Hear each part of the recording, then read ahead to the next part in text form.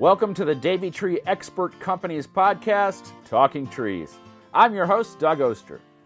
Each episode showcases one of Davey's certified arborists sharing advice with everyone about caring for your trees and landscapes. We'll talk about everything from introduced pests, seasonal tree care, deer damage, how to make your trees thrive, and much, much more. Tune in every Thursday to learn more because here at the Talking Trees podcast, we know trees are the answer. This week, I'm joined by Chris Heim. He is a district manager for the Davey Tree Expert Company in Atlanta. Chris, how you doing? I'm doing great today. How are you, Santa? Yes, I'm wearing my Santa hat. You guys can't see it, but Chris can, because we're talking all about recycling Christmas trees. And I know, Chris, that there's something special you do down in Georgia, right, that Davey's involved in? Yes, we're fortunate to be involved with Keep Georgia Beautiful and participating with the, I think, the nation's largest annual Christmas tree recycling program. We've been involved for, close to 30 years now. And with corporate partners like Home Depot, local television affiliate here in Atlanta, Channel 11. Those are the main sponsors of the program. So how do you recycle them through that program? Our contribution with it is a partnership with the Home Depot. And they supply their parking lots at the area Home Depots for a drop-off site for Christmas trees. And we keep those cleaned up for them and recycle the trees into mulch. And what is the name of it? It has a funny name. I read it before we came on. It's called Bring One for the Chipper. Yeah, that's great. Yeah. So when you're thinking in general about recycling that Christmas tree, what else can we do? There's a lot of different ways you can recycle a Christmas tree, per se. Obviously, turning it into mulch, getting it to somewhere where you can run it through a brush chipper and turn it into mulch. Cut it up, use it for outdoor fires. If you have room on your property, it makes great wildlife habitat. It could be left in the back corner of the property or something. The rabbits, birds, everything love it as it breaks down. There's a lot of arts and crafts people out there that are creative that do things with it. Some people cut the limbs off and use the main trunk as like borders for a landscape trail or something like that. So there's a lot of different creative ways to use it. One thing I want to ask you is when you do chip the tree, that's all good, like the needles and everything, it just kind of gets all mulched up and it's all good? Yeah, it produces a product that, it's not your grade A double shredded mulch by any means. It's ground up Christmas trees. So there are a lot of needles and everything in it. It makes a great landscape base. A lot of people use it to put down as a base, and then they'll top dress it with some kind of more aesthetically pleasing mulch, a pine straw or something like that. But it creates a great organic base. Yeah, in my property, I've got some land, so every year I'm just putting it out there for the rabbits. Sure. I don't know what that's doing for my garden, but it's certainly helping the rabbits. There's a lot of creative programs in the country. I was reading about New Orleans and how they've been using the Christmas trees over the years. They bundle them and they're dropping them off in the bayou areas to protect the shores, basically, and reestablish the wildlife refuge areas. And it's pretty amazing. They've been doing this for about 20 years. And again, it creates habitat for birds and fish and crabs and crawfish and shrimp, but it's also protecting the shorelines. Yeah, and I know also, I think they'll sink them, not necessarily there, but they'll sink them into a lake. Absolutely. As fish habitat. How does that work? Do they have to screw it onto something or bundle them? Yeah, most of the things that I've seen where they do is they just tie like a cement block to it Makes sense. And they sink them with a cement block, and creates great fish habitat. Of course, before we do any of this, we are taking off all the tinsel. We are taking off any decorations. That's common sense, but especially with the little stuff, if you're doing tinsel, you don't want that stuff out there. You don't want that running through the shredder, right? No, absolutely. They got to be completely clean. It's amazing what we see as far as tree stands go, homemade tree stands and 6-inch spikes driven up the base of the tree and metal clamps and all that. And that obviously cannot go through a brush chipper. It's designed to chip wood, not metal. It can be very unsafe. I have to tell you that the tree stand that I grew up with was from somewhere in the 1930s and 40s. And every year my dad had to spend about 2 hours out in the garage thinning down that bottom of that Christmas tree to get it in the stand. And when I inherited that stand, my wife said, you can keep it, but we're getting a modern stand. And thank goodness I did, because now there's no problem. Anything else you can think of? Any other way to use the tree? I think we've covered most of it that I can think of. I read that apparently goats are very fond of certain pine trees. So it's certain species of pine.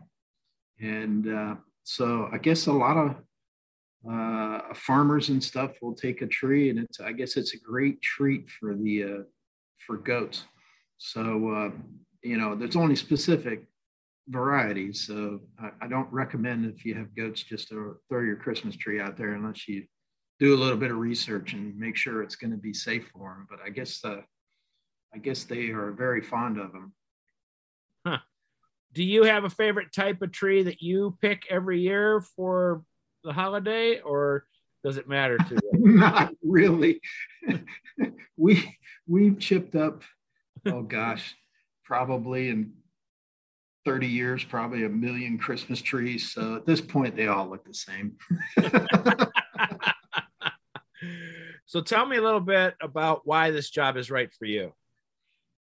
Like many people, I grew up outdoors camping and doing a lot of things like that. So being able to pursue a career outdoors was really important to me. I went to a 2-year technical school in Southern Ohio for forestry. Never really had my eyes on urban forestry or urban horticulture by any means. The last thing I wanted to do was be in a city, but things evolved, and I hooked up with Davey Tree, and I was in Ohio, and he said, well, we have a position down in Atlanta, Georgia. And it's like, I'll go check it out. I was young, threw my stuff in the car and figured I'd go work it temporarily till I decided my next pace. So I've had a 38-year temporary job. And tell me about what you get out of this job in general. It's a wide variety of satisfaction. Helping people solve their tree problems is probably number one. Going out, when we get a call, it's usually based on some kind of tree issue that somebody perceives on their property. It may be an issue. It may just be a natural environmental reaction to trees happen and everything's fine. So going out and troubleshooting, diagnosing, and preparing a plan for care is what I get out of it the most. That's the most, and literally every tree, every property is different. So there's a lot of variety to it. I've had the opportunity over the years to work on some historic trees that I get a lot of satisfaction from, and that's really fun. Yeah, talk a little bit about that. That's interesting. Like, what are we talking about? Just 100-year-old tree, or? One of the most important ones we take care of. In fact, I was just visited last week. It's in southeast Georgia, and it's a 500-year-old plus live oak. That is one of the top 3 largest ones in the country. And Davey Tree has had the honor of of caring for it since the mid 1950s. So we have a long history with the tree, and I've personally been involved with it for about 30 years. And it's just a gigantic specimen. Its limb span is like over half a football field. Wow. And all the way around the entire canopy. It's like 160 feet from end to end. And it's just massive, and it's old. It's just historic. Fortunately, it's super healthy, so just having the involvement with that tree over the years is really cool. It seems like a lot of responsibility, though. That's a 500-year-old tree. Yeah, it is. I commend the owners that they have made a commitment like they have over all these years to care for this, understanding that it's a piece of history. And there's was a book written about the history of it and everything. It's really cool to see that, and it's a living organism that you can go visit. It's not like a monument or something. It's really, really satisfying. And I think the fact that you've been a steward for that tree for 30 years is pretty important stuff. Yeah, it's I take a lot of pride in that. So it's kind of it's part of the family. I got pictures of my kids under it and everything. So in fact, I even talked to the administrators when I was down there. I said, you know what, in a few years I want to have my retirement party under this tree. No kidding. That right there shows everybody the power of trees, and that how we get connected with trees. That's amazing. What are your biggest concerns when dealing with a tree with that kind of provenance? Really, obviously, because of where it's located on this property, it's on private property, but it's at a retirement home. So the safety of the tree is of utmost importance. That you don't want anything major failure to happen and cause any kind of issue there, which they've taken very good care of it. I mean, they've invested a lot of money in this tree over the years to keep it as good as it is. But I think that's our number one focus, really, for any time we go look at any tree, is first identifying any defects or any conditions that would render that tree maybe a safety hazard, an unusual risk. So that's always, I think, in the forefront of any time you go look at a tree for a customer, that it may not even be the reason they called you out there, but you do notice something that creates a hazard. So I think for me, that's number one. And then doing your research. Not everybody knows everything. Bringing in experts, consulting with people on the care of a historic tree like this, and making sure we're addressing everything we need to address when we care for it. Has oak wilt made its way to Atlanta? Is that a problem down there? Not yet, although it is a problem, especially with live oaks along the coast. So we have our eyes open and are providing the care, especially for this tree, to make sure we're not predisposing it to anything like that. But so far, we haven't seen it in the Georgia area, to my knowledge. But it's not far away. What kind of season did you have this year? Relatively wet.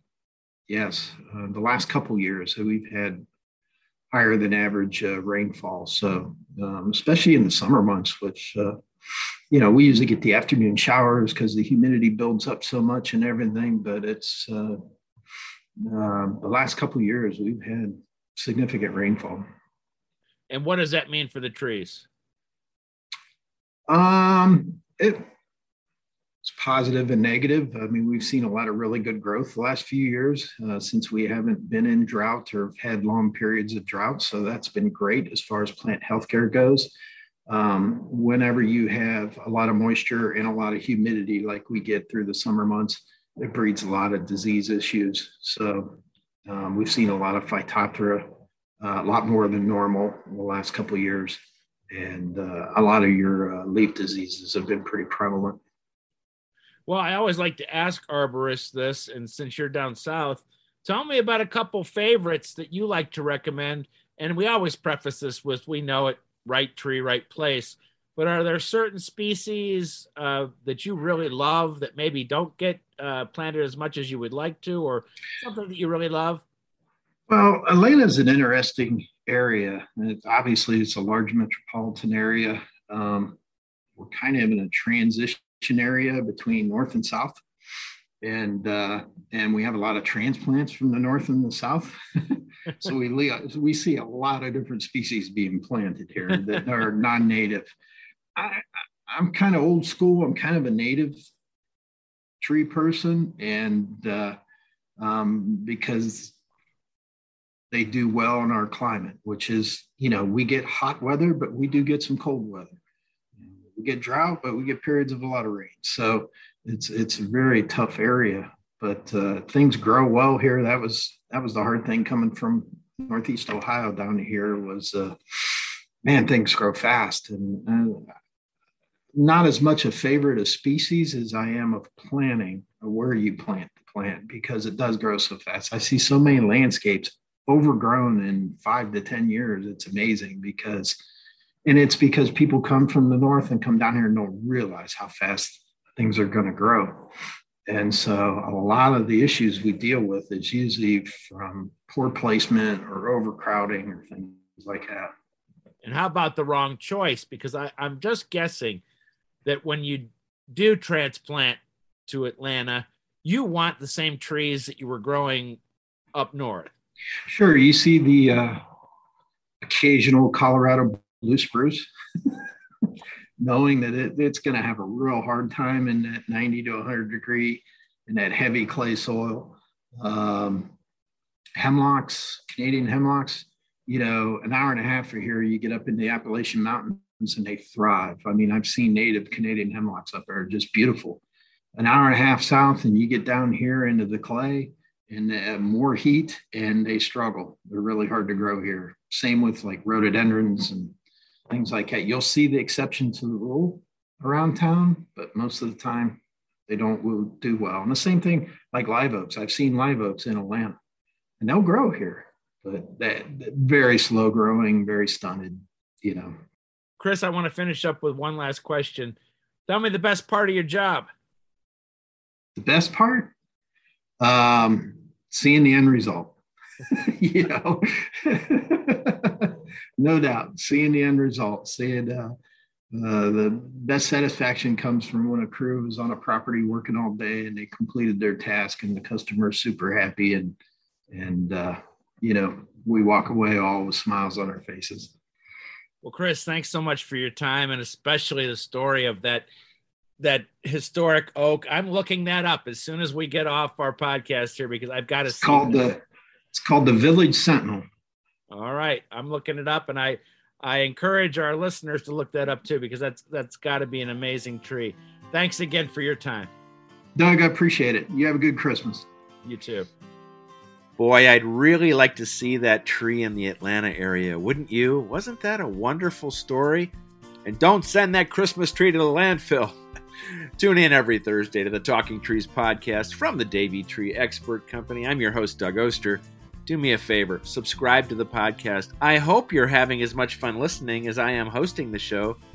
Next week, we've got a fun show. It's a host of unique stories shared by arborists, and I've read a few already. You're going to like this. And as always, we like to remind you on the Talking Trees podcast, trees are the answer.